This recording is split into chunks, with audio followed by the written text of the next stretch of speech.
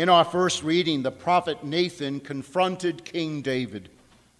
It is a dangerous thing to confront those in power, but necessary, because there is no such thing as a private sin. All sin is public, has public effects. And the sins of those in power can affect an entire nation. David's lust for Bathsheba compelled him to make inquiries about her. He learned that she was married to Uriah, one of the 30 best soldiers David had. Now, in those days, it was customary for Israeli soldiers to give their wives what in Hebrew is called a get, a divorce, before they went into battle.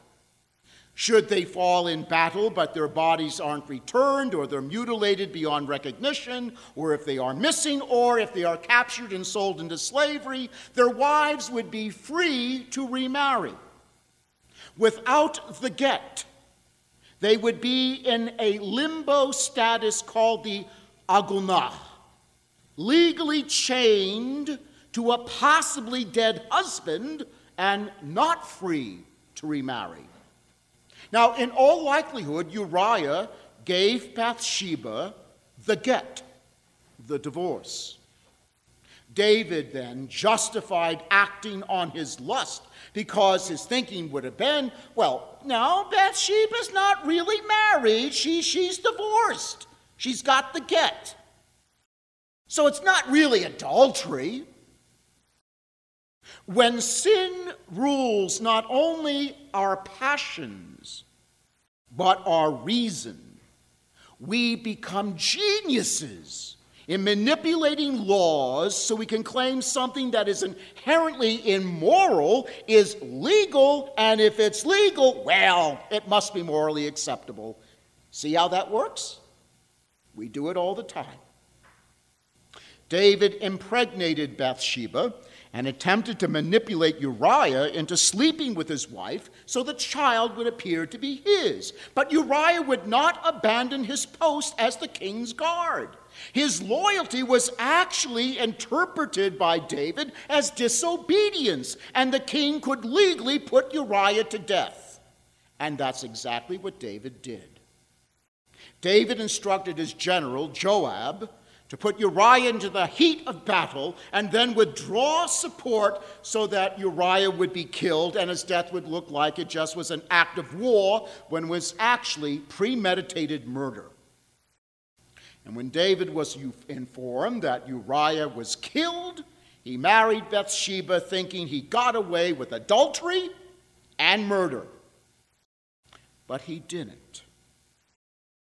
Nathan confronted the king with a fictitious account of theft and the need for restitution. As king, David was responsible to uphold the rights of the defenseless.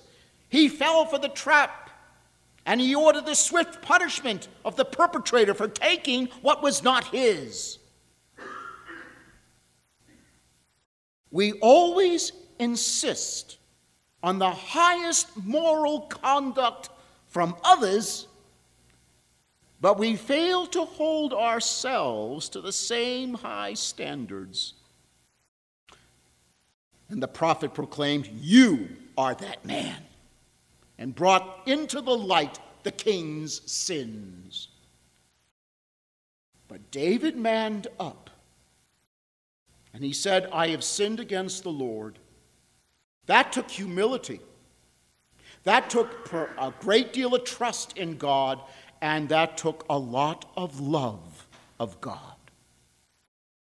Nathan said God would not take David's life, but he would take that of the child that he and Bathsheba conceived. The sacred text says, "The Lord struck the child that Uriah's wife bore to David, and it became very ill." David fasted intensely. He laid on the ground in total subjugation, hoping that the Lord would spare the child. And after 7 days, the child died. Then David got up, bathed, anointed himself with oil, broke his fast, and all of this astonished his courtiers. And he said, "While the child was still alive, I fasted and wept, for I said, 'Who knows? The Lord may be gracious to me, and the child may live.' But now he is dead. Why should I fast? Can I bring him back again? I shall go to him, but he will not return to me."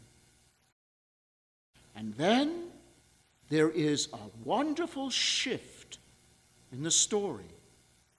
The text says that David went to console his wife, Bathsheba. She was no longer referred to as the wife of Uriah, but as David's wife. Genuine repentance resulted in restoring order in David and Bathsheba's life, and order in the life of the kingdom. In our gospel text, we meet Simon, the Pharisee, and an unnamed person who's described merely as a sinful woman. But it teaches two things. First, there is no thought of ours that goes unnoticed by God. Not one thought goes unnoticed. Simon said to himself that if Jesus was a prophet, he would know what kind of woman it was that was actually touching him. And Jesus then revealed out loud Simon's thought, not to condemn, but to teach. Second, it was not the works of the woman that saved her, but her faith expressed in works. You cannot have faith without works. Can't do it. We can sit around and say, "I believe in Jesus Lord, Jesus Lord and Savior, Jesus my Savior," and if I am not living it, it's a lie. You cannot have faith without works. And for her, the act of entering the Pharisee's house, risking the physical attack that she would be subjected to by the moral purists, the act of being with the men at dinner, at a time when women never ate with men. They always ate separately from the men. The intimacy with which this woman touched the Lord in a culture where a woman never touched a man who was not her husband or an immediate blood relative. And the act of pouring out that very expensive ointment in an alabaster flask. These were all outward signs that a profound interior conversion of heart had taken place. Our reading from 2 Samuel and from Luke's Gospel, separated by centuries, teach the same fundamental, unchanging truth.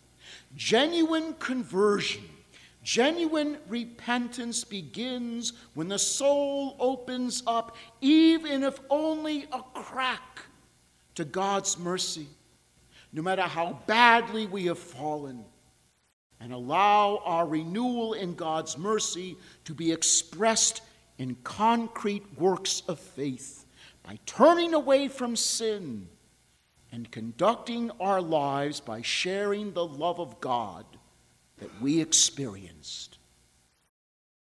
That is the reality we are all called to.